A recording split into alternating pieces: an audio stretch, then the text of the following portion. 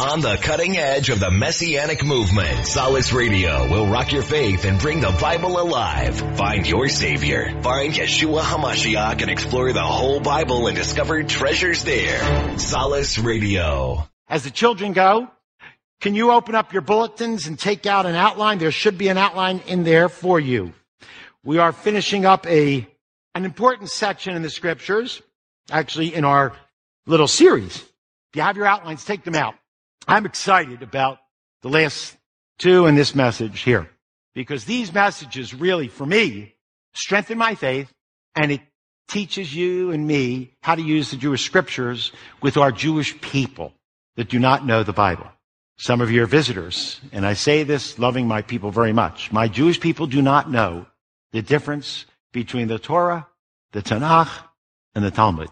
They don't know their scriptures because our Jewish people are not taught to read the scriptures. They know Jewish tradition.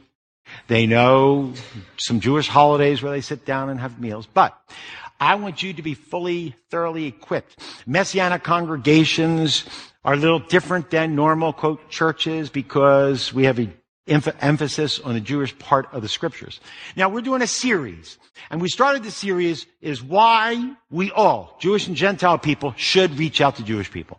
Why we should be involved. By the way, I spoke at Dallas Seminary. I gave that message to them. Why they should be interested in Jewish evangelism. I speak in churches. Why they should be doing Jewish outreach. And I gave the basic reasons, which I've told you. One, God is going to bless you for it, found in Genesis 12:3. I said it's the pattern of the whole Bible. God always reaches out, whether it's Old, New Covenant, always. Purpose of the Messiah, the pattern of the Bible was that the Messiah was supposed to come for our Jewish people and also to allow the Gentiles to have faith in God too. That was the purpose. Messiah, we also said we should share because God says, I will reach my people. But he plans to do it through your sharing your faith. God promises to save some. And then I said the last reason we should do it is the Bible says in Romans 11:11, it's our responsibility. All believers have a responsibility to share their faith with everyone, but especially to the Jewish people, to provoke them to a godly jealousy. Then we talked on the more details, how to do it. And we talked about that attitude is the key to everything in reaching all people. Attitude. And I said, one, whatever group you go to, we come to a Messianic congregation, so mostly our group is Jewish people who do not believe in Yeshua. And I said we should identify with them, understand their cultures, backgrounds, their history, understand their communication. Second, I said we should first identify. Second, we should love them. We should pray that God give us a sincere, true love for our Jewish people. I said we should be praying for them. We should be blessing them. We should be sacrificing for them like many, many true believers throughout the ages have died, reaching Jewish people, sacrificing for the Jewish people. Attitude is key. After we have the right attitude, then we should be equipped with verses. And then that's where we're up to, sharing the Messianic prophecies. And that's what I'm going to finish the Messianic prophecies today. Now, I wanted to start out here with today with an old television show I used to see. I don't know if it was What's My Line or To Tell the Truth. Maybe some of you will, I think it was the two different shows. But I just remember this show where these three men, usually men, maybe a woman, would sit on the stage with the smiles, and they would tell their occupation, their background. And then the four people, who knows, Giselle McKenzie or whatever these four people, they would question them for like a half an hour. About, do you work here? Do you live here? Do you live there? And after a half hour, the four celebrities would have to guess which one is the real person. Was that To Tell the Truth or What's My Line? What's my line? Oh, I didn't know. But anyway, so they'd have to guess. And I always used to say, I remember. So each one of the four would guess. And then they'd say, now, will the real Joe Schmo please stand up? And then you'd watch these three funny people, because it's a date in the 50s. You'd see them all sitting there, and then you'd see one go, here we go. You didn't know which one was going to stand up. Then all of a sudden, the real one would stand. And they never got him. They just were such good liars or whatever. You couldn't get the real person, Feldman. You couldn't get the real Feldman or Horowitz or whatever it is. You couldn't get the Messianic congregation, so we got to use Jewish names. But anyway, you couldn't get the real one. And the reason I bring that up is because today I really like this, because I entitled this message that I like to share is, will the real Messiah stand up. Now, you can present all these things I'm saying to Jewish people and make the evidence very, very clear. That's what we want to do today, who the Messiah is. That doesn't mean my people are going to go, oh, you're right, I'm accepting Yeshua today. That's what we hope. But if they're truly honest and truly searching, you got to say, what's the evidence? Who is the real Messiah? How can we recognize him? Will the real Messiah stand up? And I tell people all the time that for us in Messianic circles, our biggest problem first is to prove Yeshua is the Messiah. Many times for me also. After I became convinced Yeshua was the Messiah, then I said, oh, okay, so I'll accept him. Because then I became convinced. But the first step is proving who is the Messiah. So that's what I want to, background, just, give you. If you have your bulletins, open them up. Open them up and we're going to follow along here. Will the real Messiah stand up? Now, you have to understand, throughout all of history, there have been many false messiahs. There have been prophets, true Messiah. And it's just in history, in the nature, in the Bible. Listen carefully. We usually choose the wrong person. The one who's right and righteous and good. We usually substitute and put a false person on the throne or choose them. It's always been that way in the Bible. Even for the nation of Israel. Who did the Jewish people usually accept? False prophets. They all followed the false prophets. The true prophets, always never picked. Never. The one, and that's one of the Jewish objections, and that's why you're here, to tell you and give you background. Jewish objections. A lot of Jewish people tell me, well, if Yeshua is the Messiah, wouldn't we all accept him? The answer to that is no, we wouldn't. We never have. And I could trace the whole Bible, even in the New Covenant, in the book of Acts, when Stephen is being stoned.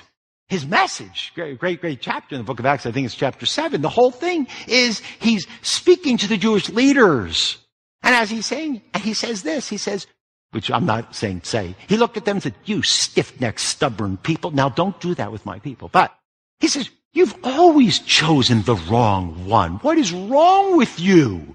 So for that, he got stoned. But anyway, so follow along. I want you to and you can fill it in. Just first follow along here.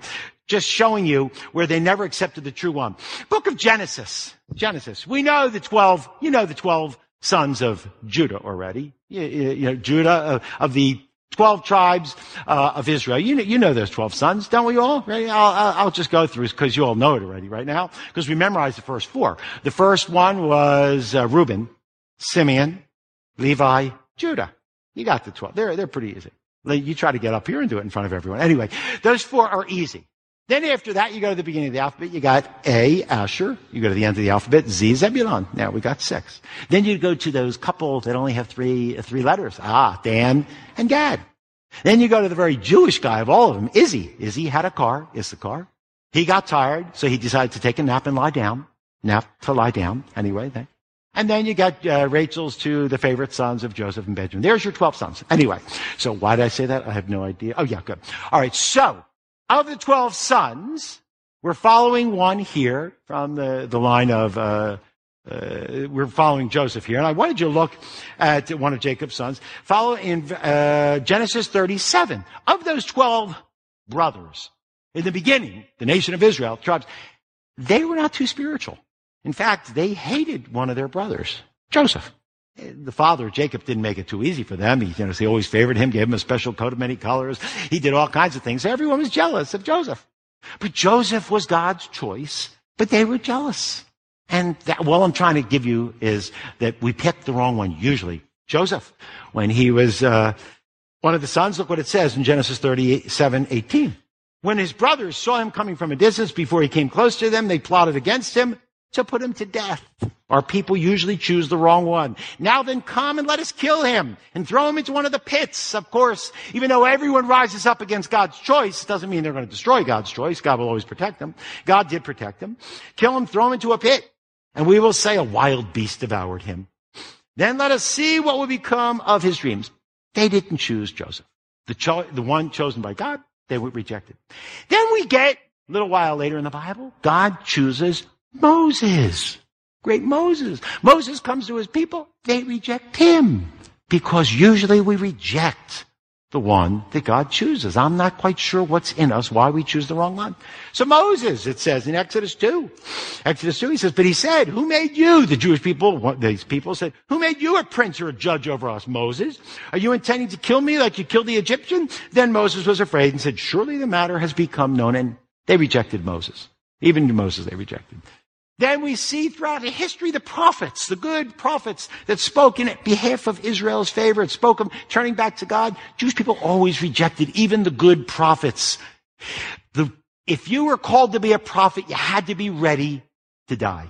They usually killed the prophets.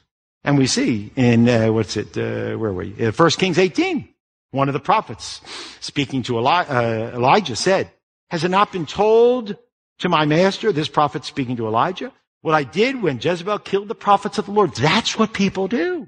They don't choose the right one. Whatever the reason. Today, people don't choose Yeshua. I'm not sure what 2,000 years of history, the way Christians have persecuted Jewish people, I don't know. It's not convenient. They have all kinds of reasons. We don't usually pick the right one. We look in 2 Chronicles chapter 24, another great prophet rises up in the story. It says, then the Spirit of God came on this prophet named Zechariah, the son of Jehoiada, the priest, this good prophet trying to turn the people back to God. He stood above the people and said to them, thus says God. Thus God has said, why do you turn from the commandments of the Lord? You will not prosper turning away from God. Because you have forsaken the Lord, he has also forsaken you. The prophet calling the people back to God. Don't forsake God. Turn to God and he will bless you. So they responded pretty good in verse 21. So they conspired against him. At the command of the king, they stoned him to death in the court of the house. Again, we don't usually choose the right one. Jeremiah. We love Jeremiah. Everyone loves Jeremiah. The people in his day, they didn't like him. They did not like him. And it says, then the officials said to the king, all the Jewish officials, the king, concerning Jeremiah, now let this man be put to death. Why do we always not choose the right one, the one who God chooses? So King Zedekiah said, behold, he is in your hands all the time. Then we get to the new covenant. We see the same thing. Yeshua came on the scene. He showed him, we're going to see today, why he's the Messiah. But his followers tried to turn people. Jewish leaders again turned against them. It says in Acts chapter 4, and as they were speaking, probably Peter and John were speaking, I forget right now. It says Peter and John were speaking to the people, the priests, the captain of the temple guard, and the Sadducees came up to them, being greatly disturbed because they were teaching the people and proclaiming in Yeshua the resurrection from the dead. A small group of believers at that time were preaching this. And they laid their hands on them and they put them in a public jail until the next day, for it was already evening. When they threatened them further, they let them go, finding no basis on which to punish them on account of the people, because they were all glorifying God for what had happened. Again, the next chapter, same thing happens. The high priest rose up along with his associates, that is the sect of the Sadducees, and they were filled with jealousy. And they laid hands on the apostles, put them in a public jail, saying, we gave you strict orders not to continue to teach in his name. But when they heard this, they said they were cut to the quick, intending to kill them. Again, Jewish community, the Jewish leaders were going to kill the apostles. But a Pharisee named Gamaliel said, stop. The teacher of the law, respected by all the people. He said, no, don't kill them. He stood up in the council. He gave orders. Let's put Peter and John, put him aside. We got to talk privately. So they put them in the other room. And this great Jewish leader, Gamaliel, said, let's talk first before we kill them. That's really what's happening here. And he says, where was it? Yeah, respected them, put them aside for a short time. And he said to the men of Israel, take care. He's talking to the leaders. What you propose to do with these men. For some time ago, a man rose up, Theudas, claiming to be somebody. A group of about 400 men joined him, but he was killed, and all who followed him, they dispersed. It came to nothing. He goes on. And after this man, another man by the name of Judas, not Judas we know, of Galilee, rose up in the days of the census. He drew away some people after him, and he perished, and all those who followed him, they were scattered too. Wise man, Gamaliel. He says, don't do anything with these men. If they die, and this Yeshua is nothing, it will come to nothing. It'll all fade away. So don't bother yourself with killing people here. And it says, but if it is of God, if Peter and John and these small group of common, ignorant, Galilean fishermen, untrained, he says, if it's of God, you won't be able to stop it. You'll not be able to overthrow them, or else you may even be found fighting against God. And so What I want to look at is some of the evidence to conclude today. All the evidence. Fill it in here first. All the evidence for me. Maybe not to all of you. You might not like my proofs. All the evidence points to Yeshua as the Messiah. I do sometimes, but I don't often get a chance where Jewish person comes into my office and he says, tell me, why do you believe? He usually says, why do you believe this narishkeit, which means foolishness? Why do you believe this? Then they look at me and say, how did a nice Jewish boy like you get mixed up with this? Yeshua, Jesus. Well, what are you doing? How in the world could you ever do this? This is not part of who we are. And sometimes I just love when they do that. I say, because then they're sitting there and I can tell them. For me, all the evidence in the Bible points to Yeshua as the Messiah. All the evidence. First line of evidence. We've gotten it for a couple of weeks and you should be familiar with it right now. First line, the prophecies of the Jewish scriptures. To me, this is the strongest, first and strongest evidence that Yeshua is the Messiah. You might not always get an opportunity to share this. What you do is maybe sometimes you share one verse. Sometimes you can get a couple in. Sometimes you might share with other believers just a whole Bible study. All the evidence of the prophecies, to me, is the most important thing. The Jewish, even if people don't believe the Bible, this was written hundreds and hundreds of years before Yeshua was born. And we've dealt with it for a couple of weeks. The strong prophecies, you know them. The first one, of course, I'm going to, just by way of review, the first one is the Messiah would be born in Bethlehem. Micah chapter 5, verse 2. You got to remember, it's got to flow. You just got to always just know that's the first one. Just think birth. Then after that, you think the nature of this Messiah. He wouldn't be just a king, a prophet, a great charismatic leader, but the nature of the Messiah tells us he'd be none other than God himself come in the flesh. Micah 5:2 says that. Isaiah 9:6 tells us he'd be called the mighty God. Jeremiah 23:5 and 6, he'd be called Adonai Tzidkenu, God our righteousness. So we know the nature of Messiah. Then we know the peculiar birth of the Messiah. I know it's strange, but it was a miracle from God. I know it's impossible, but God can do the impossible. According to Isaiah 7:14, it tells us that a virgin would give birth to a son. That's quite a sign. You know, if a virgin gave birth to a son, you have two choices. That's impossible. She had relations with someone, or that's a miracle, which can't be done, but God can do a miracle. So the third thing is, the peculiar birth of the Messiah. After that, we know the time Messiah would come. See, I believe God has laid it out for our Jewish people to let us know who Messiah is. The time. It tells us he'd come before the destruction of the Jewish temple, which took place in 70 CE. I'm not twisting this, folks. The Bible is very clear on this. Jewish people can sit there and go, you're right. I still don't want it. I understand. But there's nothing you can say about this. Daniel 9, Genesis 49 just tells us Mashiach will come before the destruction of the Jewish temple. Then you know his reception. Would our people receive him? No. Isaiah 53 tells us he'd be despised and rejected of men. The whole chapter is just such a powerful. That's the chapter you have first always turn to, is Isaiah chapter 53. He'd be despised and rejected by people. Well, how would he die? How would he be rejected by his people? Psalm 22 tells us. Psalm 22 clearly describes a crucifixion. It makes it very clear, the messianic prophecies, if a person is honest and open. After that, we have Zechariah chapter 12, verse 10. His return. We would notice the pierce marks in his hand. So you're familiar. Did I catch them all there? Reception, time, break. Good. Okay. I don't expect you to be able to do that, but you get familiar with it. The only reason I can do it is not just because I preach it. Because every Jewish person I find, I use one of these. I always get into the Jewish scriptures. That's after I first check my attitude. Make sure I'm loving them and praying for them and sacrificing and all that. Then you pray. Then a couple weeks ago, I don't know if it was last week or, I presented a few other prophecies that speak of Messiah. They're not so common ones. And I told us, and we saw from the scriptures, you don't have to look at it now, but I'll repeat them. I said, not only that, but the Messiah would come from the line of Abraham. He'd have Ishmael and Isaac, but Messiah would come through Isaac. Isaac would have Esau and Jacob, but he'd come through Jacob. Jacob would have 12 sons, which you all know very easily. I'm not going to repeat them, but the 12 sons. He'd come through one of those sons, who would be where the kingly line came from. Of one of the sons would be Judah, who was the fourth of the son. The priests all came from the third son, Levi. They were the Levites. But the king himself would come from the tribe of Judah. Then we said that this coming Messiah, whoever he is, would have a unique parallel to Moses, like no other prophet that ever lived. Listen, Aside from Yeshua the Messiah, Moses is your greatest prophet in Israel. That's all. He was not only that, he was a prophet, he was a priest, he was a king. That figure, that's what our Messiah would be. All in one. Prophet, priest, and king. Nobody had that in Israel because the king was separate from the priest was separate from the prophet, but Moses was. We saw the unique parallel. Moses was in Egypt, Yeshua was in Egypt.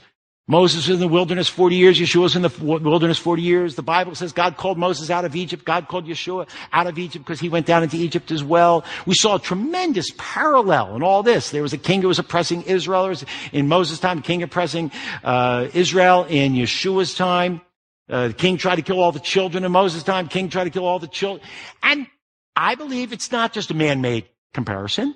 Moses tells us in Deuteronomy, there'll be a prophet like me. So we see that he'd be a prophet like Moses. We also said, how would we recognize him? The king, the Messiah coming, he would be called God's son. Now I interject, as I always do, Jewish objections to me. Jewish people say, yeah. We know God doesn't have a son. Now what you say to them, lovingly, not arrogant, you're wrong. God had a son. And you know where to turn to. Proverbs chapter 30, verse 4. Speaking about God, who holds the wind in his fist and who wrapped the waters in his garment, who has established all the ends of the earth.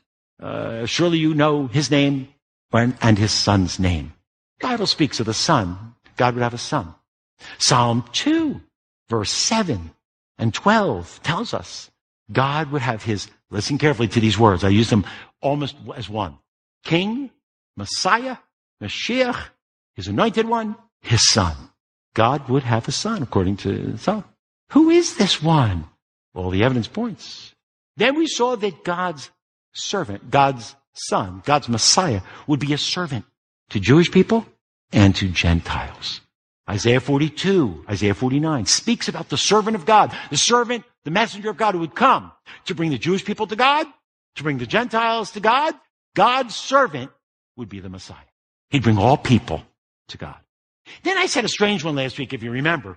God, the Messiah, could be clearly defined. It shows that he'd be God sent by God. Raise your hand if you remember me saying that last week.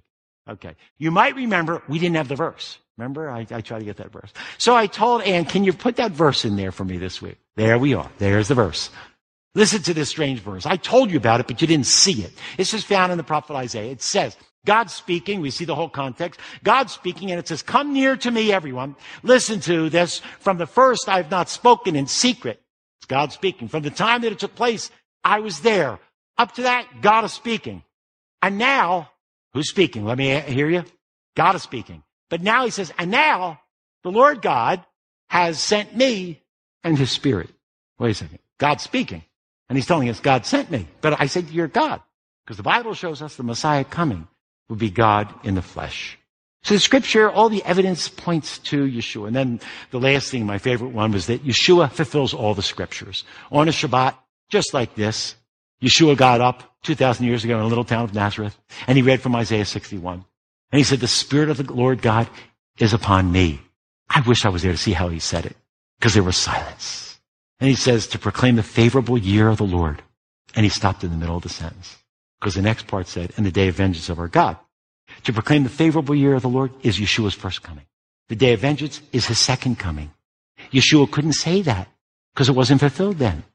Yeshua fulfills all the Jewish scriptures. So, first line of evidence to me and the strongest. If anyone is honest and open, and I tell you honestly, most Jewish people really say, I don't have time for that. I don't want to be bothered with it. And they have their own life to live. But sometimes God touches their heart.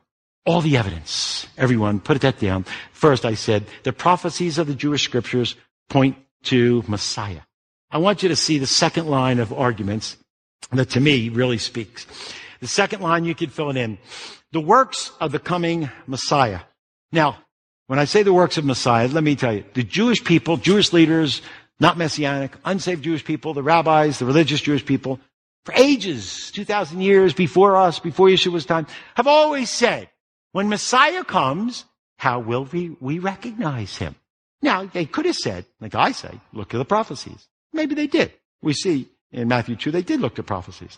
But the Jewish leaders for thousands of years have said something else. The Jewish leaders said, we know how to recognize Messiah. It's very clear. how we will recognize him. You talk to maybe Jewish leaders today. How would we recognize Messiah? Some might say he'll bring world peace, but they had another thing. They say the Messiah who's coming will do different than everybody else. The Messiah who's coming, well, let me show you where they get it from. Okay, follow along with me. This is what the ancient rabbis used to say. Isaiah 29. On that day, and this is when Messiah comes, the deaf will hear words of a book. Rabbis clearly tell us. How will we know Messiah? The deaf will hear. He will unplug their ears. Deaf will hear again. Jewish leaders said, we'll know Messiah because he will open up the ears of the deaf. And out of their gloom and the darkness, the eyes of the blind will be opened. Jewish leaders tell you throughout the ages, to this day and even in the past, how could we know who the Messiah is? They say by the works of the coming Messiah. Only the Messiah will open up their ears. Only the Messiah will open up their eyes. That's what they look for. Someone who could do that. Isaiah 32 says the same thing. The eyes of those who see will not be blinded. The blind will see. That's how we'll know. And the ears of those who hear will listen. The mind of the hasty will discern the truth. And the tongue of the stammerer will hasten to speak clearly. They will speak clearly. Isaiah 35. And all I'm just bringing out is not what me and Messianic Jews, but I'm telling you what the Jewish leaders say. How would we recognize Messiah? Say to those who are anxious of heart, Isaiah says, take courage, fear not. Behold, your God will come with vengeance. God will come with vengeance to deliver our people. He will come. It says the recompense of the Lord of God will come. He will save you. Then in those days, the eyes of the blind will be opened, the ears of the deaf unstopped. The lame will leap like a deer. The tongue of the mute will shout for joy. For waters will break forth in the wilderness and streams in the Arabah. Isaiah 42 verse 7, to open blind eyes, to bring out the prisoners from the dungeon.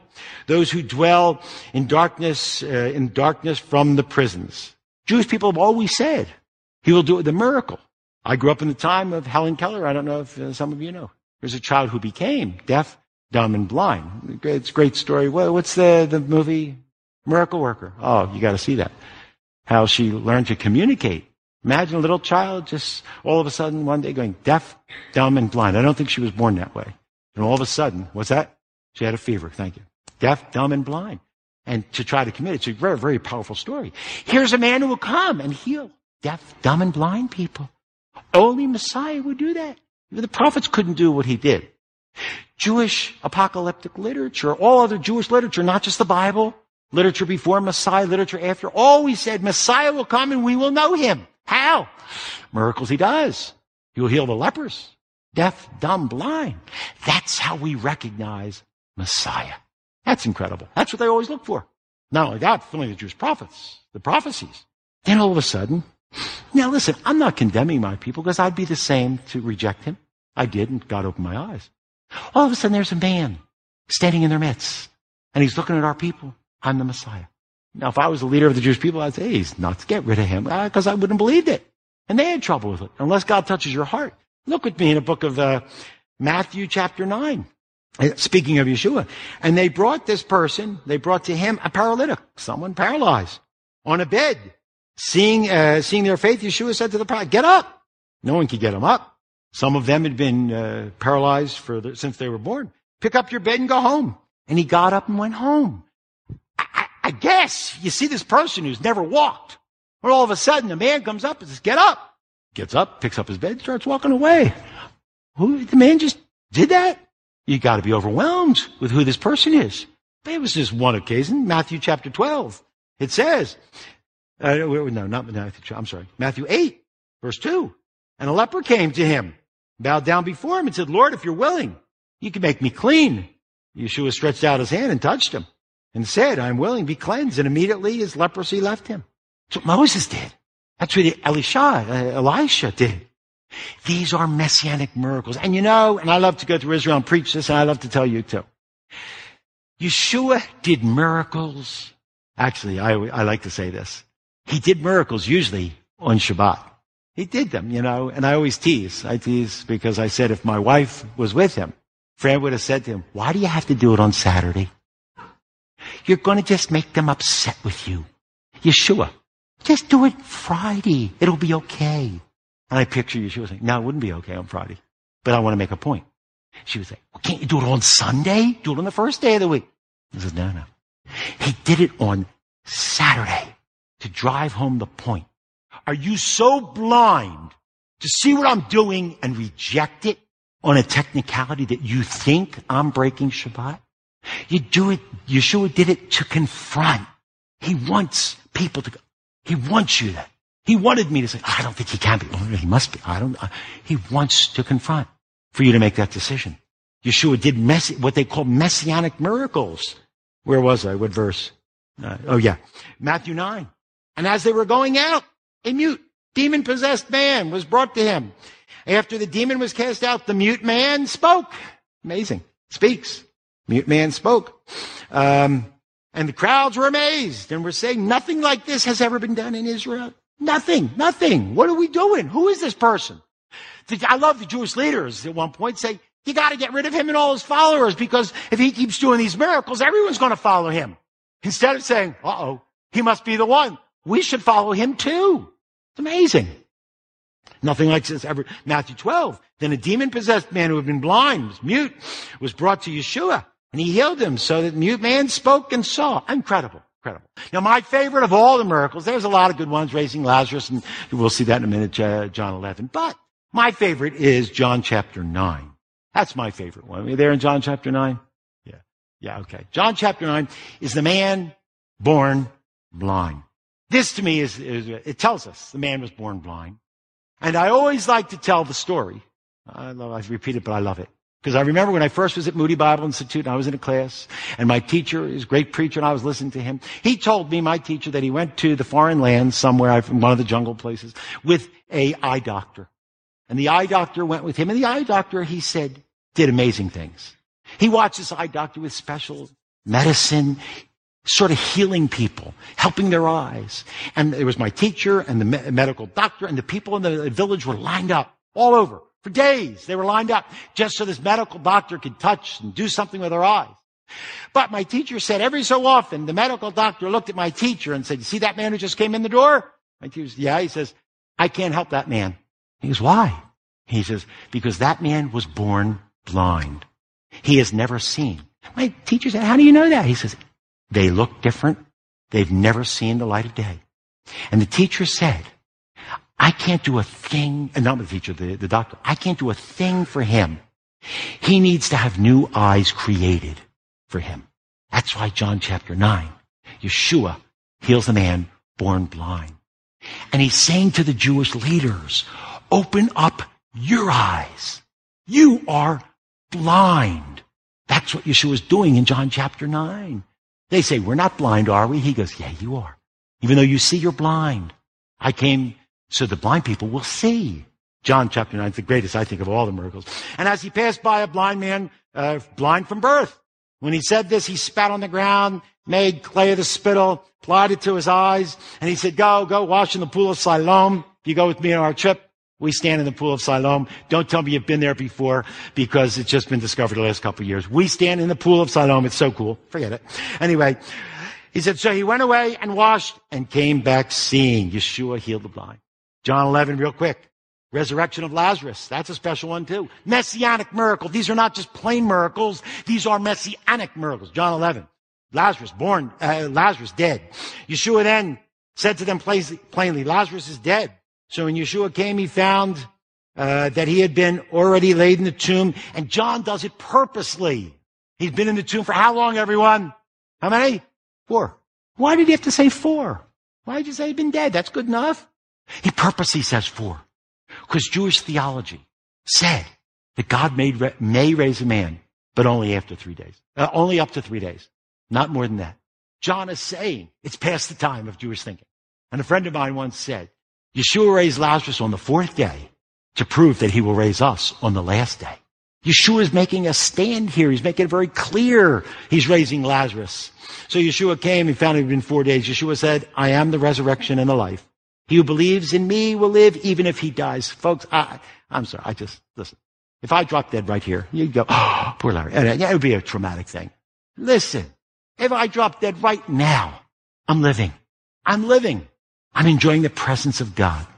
That's what happened. That believer, they immediately are in the presence of the Lord rejoicing. That's what Yeshua is saying, because we believe in him. He says, I'm the resurrection. Did I miss? Yeah, I missed a bunch of verses. No. Okay, yeah. I'm the resurrection life. He who believes in me will live even if he dies. And everyone who lives and believes in me, he will never die. Do you believe this? Yeshua finally said, remove the stone. And then my favorite, great line I love in the King James Version. Martha, the sister of the deceased, said to him, Lord, by this time he stinketh. That's King James.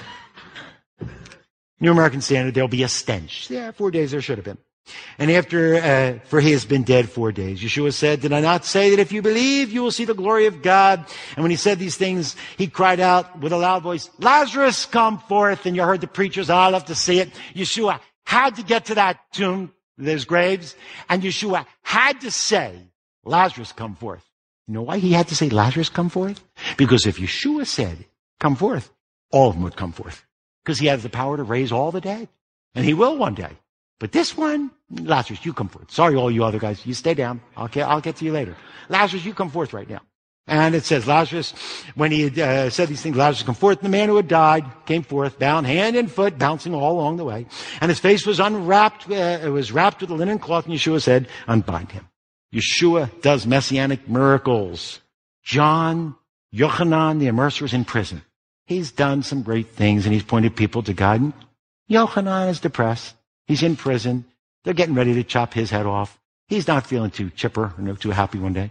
And he says to his followers, listen, can you go to my cousin? That was his cousin. You go to him and find out, is he the one we're waiting for? Is that Yeshua, the Messiah? We're waiting for him. Is he the one? So his followers say, all right, we'll be back, Yochanan, a day or two. Be patient. Okay, so they go to Yeshua, and they say to Yeshua, are you the one? Are you the Messiah? Are you the anointed one? Are you the King of Israel?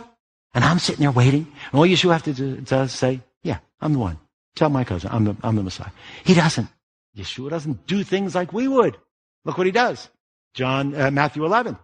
Now when Yochanan was in prison, he heard the works of the Messiah. There it is, the works. Jewish people were looking, not for just the prophecies, but the works.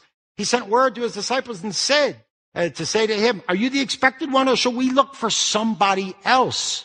Yeshua answered and said to them, just tell him you're the one. Go and report to Yochanan what you hear and see. What do we see? The blind receive sight, the lame walk, the lepers are cleansed, the deaf hear, the dead are raised up, and the poor have the good news preached to them. And blessed are all those who do not take offense at me. Go tell John all that I do. And that I preach, and that all those who believe will have eternal life. All the works point to Yeshua being the Messiah. All the evidence points to Yeshua. It's just my favorite line of thinking. So we see here first, I said the prophecies make sure that we know Yeshua is the Messiah. Second, we see the works. All his works prove that he's Messiah. Third, which I'll deal with also in a couple of weeks, but I like to do it here. It's my favorite line of arguing. The third line of evidence, the facts of the resurrection. Now, I do have to say, because I tell you my stories when I'm sharing with my family, friends, and Jewish people that do not believe like this. And I made mention of, just 2 weeks ago, I had a phone call with a Jewish doctor in Laguna, and as I was talking to him, and I talked, he said, why do I believe this? And I told him Messianic prophecies, and I told him different, and we had a good conversation about a lot of things, which you'll hear in a minute. But finally, surprisingly, out of nowhere, out of context, and on the phone, he said, wait a second. You believe he was resurrected? He was raised from the grave? He said it to me. I couldn't believe it. Just out of nowhere, out of context. I remember once I was at another party, this attorney, and he had some Jewish people, other attorneys who were not believers. And as I'm sharing, and they got all interested. I talked about the Messianic prophecies. I talked about my childhood, my background, my being Jewish. And we're talking about all kinds of things. We're identifying all together. And then all of a sudden, this lawyer looked at me and goes, no, I like all this, but you don't believe in the resurrection, do you? That's crazy to believe in the resurrection. That's the third line of evidence. I just love it. For me and you should read books on this. But the facts of the resurrection also prove that Yeshua is the Messiah. And the first line of evidence, I just want to deal briefly with that, is the empty tomb. What's the explanation for a tomb that was empty? I mean, after Yeshua was crucified, they brought him down. The Jewish people saw, his followers saw, they took him, and they put him in a tomb. He was wrapped up. They put about 100 almost 100 pounds of spices on the tomb. That's what they did on the person. They put him in the tomb, put the stone over that. Not only that, the Jewish people said to Pilate, can we put a Roman guard around? So they put a Roman guard around the tomb so the Jewish people couldn't get there because they knew the rumors. And they figured, let's guard that stone. No one's going to steal his body and say he was resurrected. We're guarding this. So they guarded. So, sure enough, everyone, Jewish people who didn't believe, everybody came back 3 days later. Where's the body? The tomb was empty. What's the explanation for the empty tomb? Now, I always like to say this, just by repetition so you remember, because our whole legal system today is founded on a Jewish man by the name of Simon Greenleaf back in the 1700s, 18th century, who was a royal professor of law at Harvard University, and he did all his doctoral work on evidences. And this Simon Greenleaf said, if you take into a court of law all the things that we today take into a court of law, you must conclude Messiah was resurrected. It's such a well-proven, established fact. You read books on this, Josh McDowell, Evidence to Demand the Verdict. You read Frank Morrison, attorney who went out to prove the resurrection a hoax. He became a believer. Who moved the stone? The tomb was empty. So the explanations, what is their explanation? And you might have them right now. Here, the normal first explanation of the empty tomb is the stupid Jewish people went to the wrong tomb. That is an explanation. These poor, hysterical Jewish ladies. On Sunday morning, they didn't know, they were beside themselves. Then they say it was foggy, and they didn't know where they were going. So they went to a tomb. By chance it was open, and they said it was the wrong tomb, so it was empty. That's one explanation. Yeah, you could choose to believe that. They went to the wrong tomb. Then some other people say, no. They say the Jewish leaders stole the body. That's another explanation for the empty tomb. Well, that's an easy one. Pharisees, Sadducees, Jewish leaders steal the body. First, they wouldn't touch it was unclean to touch it. But the Jewish leaders stole the body. If they did, maybe they did. Next week, Peter gets up in the temple with all the Jewish people and says, guess what, people? Yeshua has been raised from the grave. He's not here. The tomb is empty. He's been raised. If I was an unsaved Jewish person, what would I do? I'd take the body and say, here, Peter, here's your resurrected Messiah. Jewish people couldn't have stole the body. Not only that, what surrounded the giant stone that could protect that? A Roman guard. They couldn't get it. Jewish leaders could not have stole the body.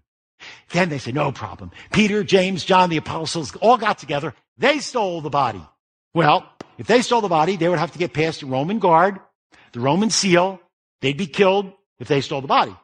Not only that, they're all depressed and downhearted, distressed because their Messiah had been killed. Not only that, if someone makes up a lie, you might believe it. You might even be willing to die. You believe it that much. But how about if 11 people all together made up the same lie? Would all 11 be willing to take a bullet? If I was one of those that made up a lie, and they put that gun to my head, was the tomb empty? Did you steal the body? I go, yeah, I took the body. I don't want the bullet in the head. Everyone agreed. Jewish believers could not have stolen the body. There's no explanation for the empty tomb.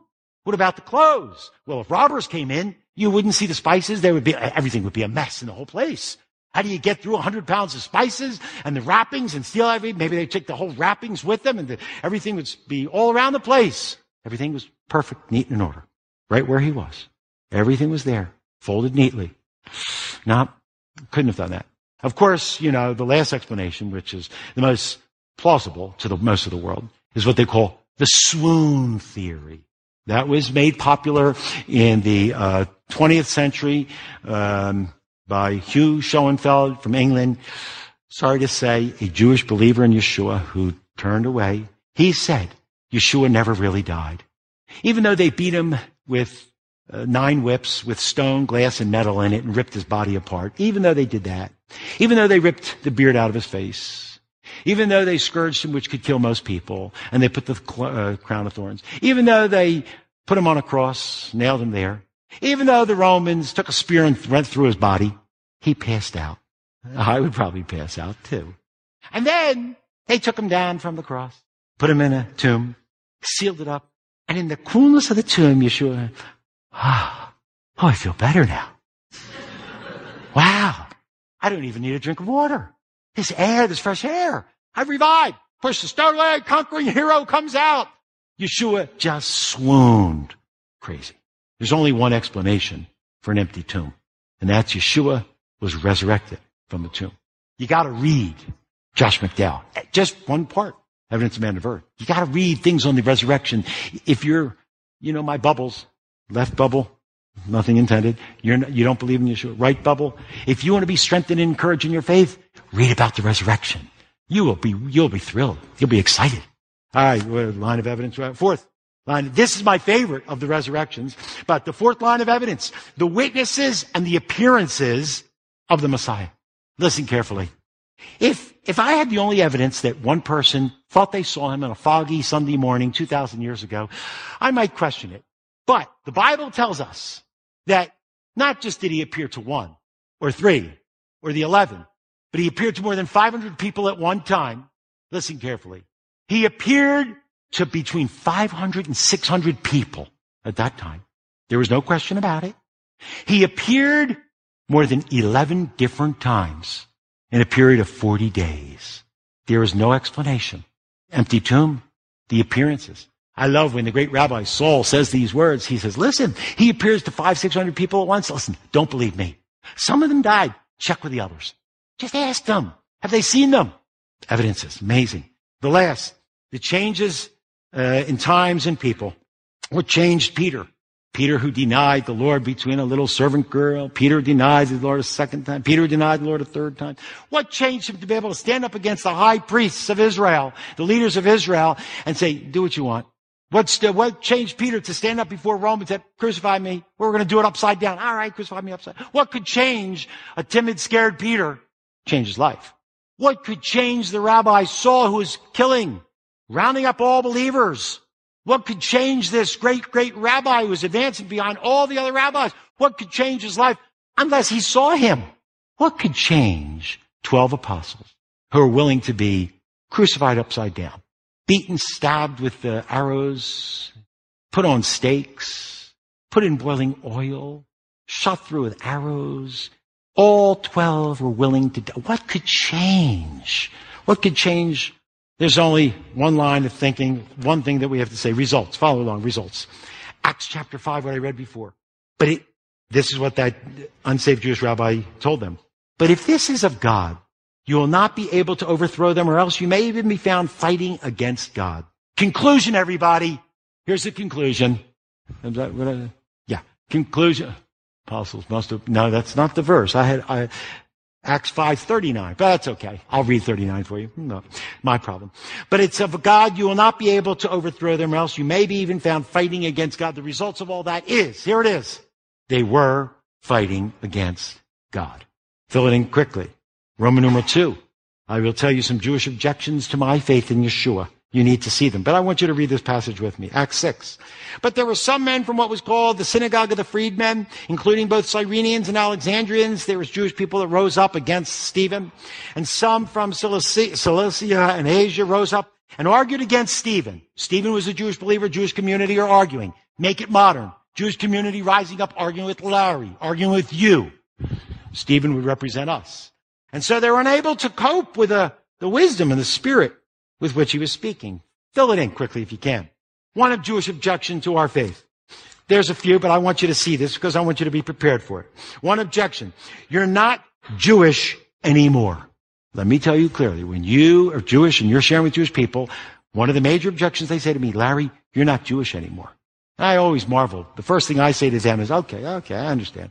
So what makes somebody Jewish? Just be ready to ask the question back. Larry, you're not Jewish. Okay. Tell me, what makes someone a Jew? I want to hear from them. They usually give me two answers. One, they say, you got to follow Judaism. And I look at them and say, do you? I'm usually safe. No, there's no way. Then, the most times, what makes someone Jewish? I love this when they do this. They look at me. They have the nerve to say this. If your parents are Jewish, you're Jewish. I go, good. My parents are Jewish. My grandparents are Jewish. But you're not Jewish. You just told me. You just told me your parents. You made the definition. One of my favorite stories, love telling it, when I met with a rabbi. And he looked at me. Good, nice rabbi. I liked him. He said, you're not Jewish. I said, thank you, Rabbi. So let me ask you. Here's a Jewish boy, girl, woman, whatever. His parents were Jewish. Grandparents were Jewish. He doesn't believe in God. He's an atheist. He lives like the devil. Doesn't read the Bible. doesn't pray, doesn't worship on Shabbat, doesn't observe the Jewish holidays, became a Buddhist. Is he Jewish? The rabbi looks at me. Of course. What do you mean? Of course he's Jewish. I go, thank you. Here I am. I say this to the rabbi. Here I am. Parents are Jewish. Grandparents are Jewish. I read the Bible every day. I pray to the God of Abraham, Isaac, and Jacob. I believe in the God of Abraham, Isaac, and Jacob. I worship on Shabbat. I observe the Jewish holidays. I try to live righteously as best I can. My children had bar and bat mitzvahs. I believe Yeshua, Jesus, is the Messiah. Am I Jewish? On the fringe. Thanks a lot. Listen, first objection, you're not Jewish anymore. Of course you're Jewish. That can never change. Number two, you're a traitor. You're a traitor. You've turned back on your people. Come back. Sorry, I'm a repeater. I was, not today, I don't do it anymore, and you wouldn't get doors knocked on. But when I was in New Jersey, West Orange, New Jersey, a bunch of us went out one night, knocked on doors. Yeah, it's hard at night. People don't open anymore. I knocked on doors. We try to talk to them about Yeshua. That's very, very hard, very scary. It's the most scary thing I've ever done. Anyway, we knocked on one door, and I remember the door opened up, and this Jewish couple, probably about my age now, back then they seemed like they were old and ancient, but they're probably about my age. They looked at me, and they said, come in. Then you know who they said, come in. It's like I was their son. Come in. So I came in, and there was a coffee table set up. And there was 8 Jewish people there, 4 Jewish couples, all the same age, having coffee and cake. And they said to me and the other person, come, sit, have some coffee, cake. Sure. Who is he? They don't know. I sit down, I'm having coffee and cake, we're talking. And after a while, they said, so, no, why are you here? Who are you? Listen, that's very unusual. It never happens, but it happened. I didn't make it up. They said, let me tell you why I'm here. I told them my Jewish background. I always start how Jewish I am. And I told them I searched the Jewish scriptures. And I came to the conclusion that Yeshua was the Messiah. And I talked about the prophets, and I talked about King David. And all 8 of them looked at me, oh, you could have been something. You could have been a contender. Anyway, no, some guys. You could have done something with your life. Then they looked at me and said, you could have been a rabbi. And then they said to me, why don't you come back? Come back. And I remember looking at them and said, I have come back. I'm asking you to come back. That's what we're calling.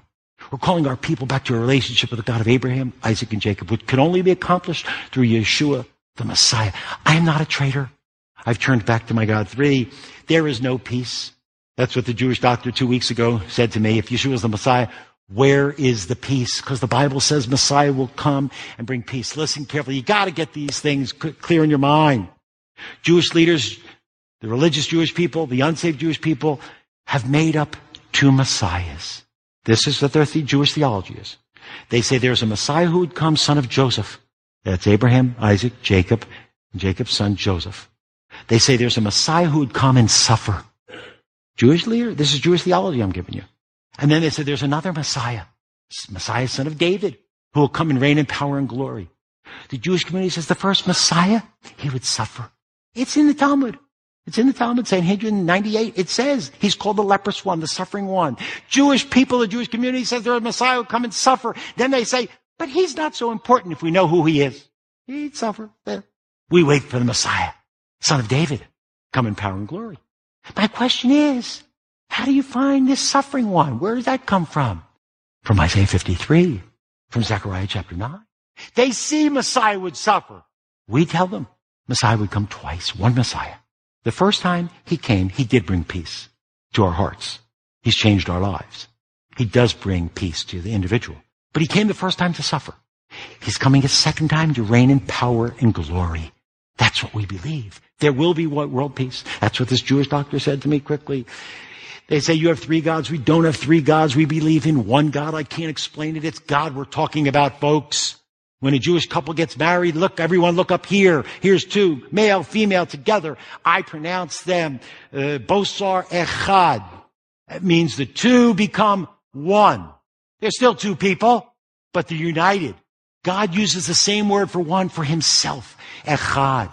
A composite unity. God is always, he could have used the word absolute one, but he doesn't. He used the word composite one. And we believe in the scriptures that there's 3 separate persons. The Father, the Mashiach, the Ruach, the Holy Spirit. We believe all, listen, I know, don't say I'm tricking you with words, but listen carefully. The Father is God. The Messiah is God. The Ruach, the Holy Spirit is God. Some they look at me and say, so you believe in three gods? I go, no, one. I'm sorry, I know. It sounds like I'm double talking, but I'm not. They're one in essence and unity. That's the way God refers to himself. In the Shema, Shema Yisrael, Adonai, Eloheinu, Adonai, Echad, one. God is one in unity. Essence, we don't believe in three gods. Even though you believe in three persons, the Bible says one God. That's what you have to say. Say, well, you don't know what you're saying. You say, that's true. I don't know too much. I believe in what God said. He's one. A virgin birth is impossible, is what Jewish people say to me. And I say, oh, I'm so stupid. I didn't know. A virgin birth is impossible. Listen, it's true. A virgin birth is impossible, but we believe God can do miracles. We believe God did a miracle. We believe the word Alma, virgin, speaks, Alma speaks of a virgin. And it was a sign. It was a miracle. Isaiah 7:14. The Messiah, is that five Messiahs there? Next one. And what's the next one? I did. Okay. The Christians, or the Messiahs, hate and kill Jews. That's what this Jewish doctor told me. Don't Christians hate and kill Jews? Haven't they done that for 2,000 years? That's a hard one, because people who call themselves Christian for 2,000 years have persecuted, hated, and killed my people. And there's a couple answers for that. I say, one, they just use the name Christian.